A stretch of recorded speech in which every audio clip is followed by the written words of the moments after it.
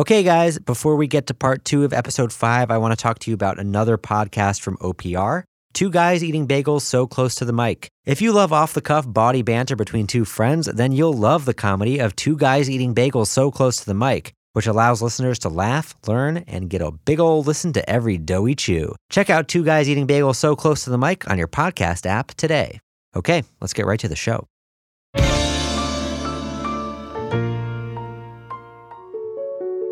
In Nebraska, tornadoes are part of the fabric of life. The state averages around 50 of the suckers every year, and Bluff Springs has seen its fair share of bad ones. Last year, I saw a twister rip a whole big barn to shreds. It was sick. But lately, I've realized that an unsolved murder is a lot like a tornado. It can tear a town apart. So you can imagine how I felt when I got a search warrant and made my way towards W.O. Calloway's estate to finally solve this thing, with the purpose and determination of a Nebraskan tornado, to finally stop the tornado that was this unsolved murder. As I sat in the back of our landmine-resistant armored tank, I couldn't help but feel proud of what I was about to accomplish. After all these years, all of the botched leads and dead ends, pass me that M14. I was finally going to completely fix these people's lives. I tried not to get emotional as I strapped on my government-issued ballistic protection and communicated with the SWAT commander. Arm the Bearcat turret with 50 caliber Browning. We don't know what we're walking into here. T-minus 90 seconds. The drone is in position. You know, before I started this job, the Bluff Springs Police Department didn't have a single Bearcat. That's a ballistic engineered armored response counterattack truck.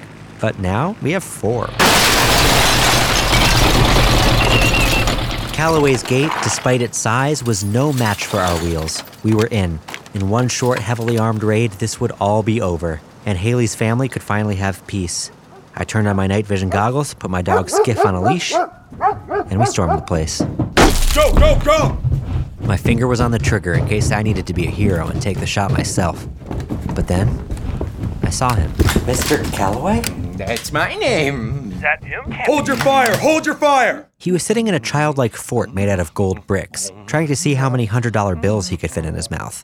The men, the guns, none of it fazed him. The only moment he got up from his velvet pillow was to chase the red circles from our lasers along the walls of the dimly lit study. That. I knew it right away. This wouldn't end in a shootout. This man wasn't a threat to anyone. As he laid down on a massage table and started wheeling himself around with his hands on the ground, I dismissed the SWAT team. All right, guys, you can get out of here. I can handle it. And I sat down one-on-one with Calloway. His team of nurses helped me understand him, in between the moments when they fed him pills and he chewed them all up. See, this is his family tree here. Oh my God, he is fifth in line to the King of the Netherlands. Well, his mother, there, is also his cousin. Listen, I don't know what you could possibly want with Mr. Calloway, Chief. He's just a simple old man finishing up his last days alone. He is a suspect in the murder of Hayley Price. Oh, absolutely not. Even if he was capable of something like that. I am not. Hayley was murdered at night, if I'm not mistaken. That's right. Sometime around midnight. I sleep up in the whirly birds. Yes, I'm telling him that. You see, every night, for as long as I've known him, W.O. sleeps in a helicopter circling the city. He likes the way the vibrations feel. It is the only way he can fall asleep. 7 p.m. to 9 a.m. every night. I sleep up in the whirly birds. Yes, you do. By the way, I didn't know this. I thought the loud whirring noises above the town every night were just government-issued planes releasing some type of sterilization mist to keep the population at bay. Well, Okay. I don't suppose you have any... Flight records? Of course. Thanks. The flight records proved it. W.O. Calloway was in a helicopter above Bluff Springs for the entire night of Hayley's murder. And in case that wasn't enough proof, they were also able to produce a security camera video from within the helicopter that showed Mr. Calloway sleeping that very night. It was 13 hours long, and I watched every minute of it. Okay, there he is. Okay. Still sleeping. All right.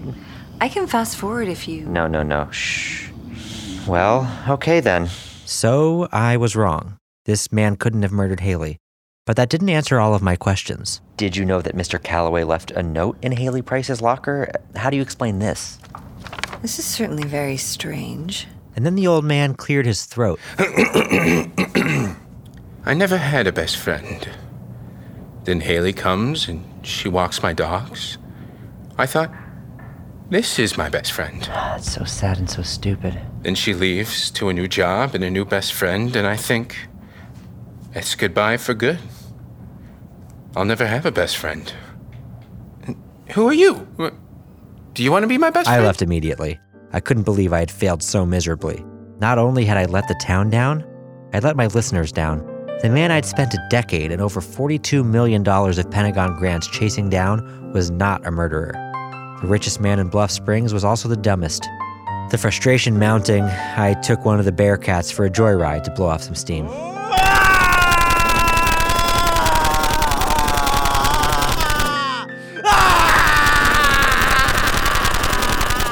My best lead was a bust.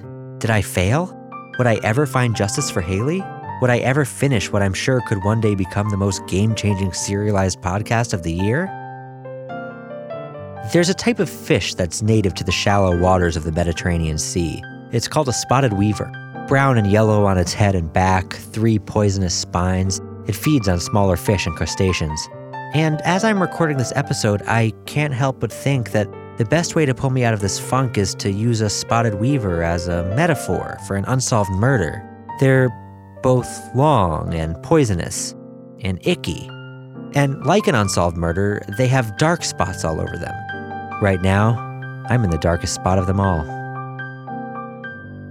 I knew what I had to do.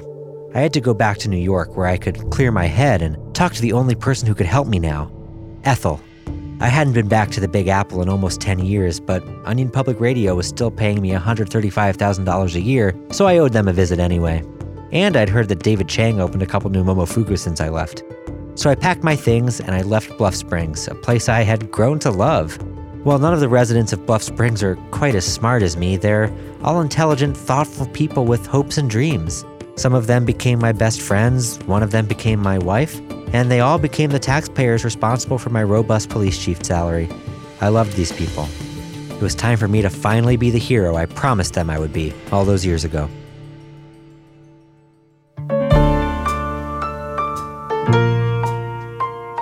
Next time on A Very Fatal Murder. I'm walking here! Fuck you! Now batting, your right fielder, Aaron Judge. Forget about it. Welcome back, David. Oh my God. This changes everything. A Very Fatal Murder is made possible by the Budweiser Clydesdales and Girl Scouts of the Swamp. Special thanks to Lockheed Martin for providing our recording equipment.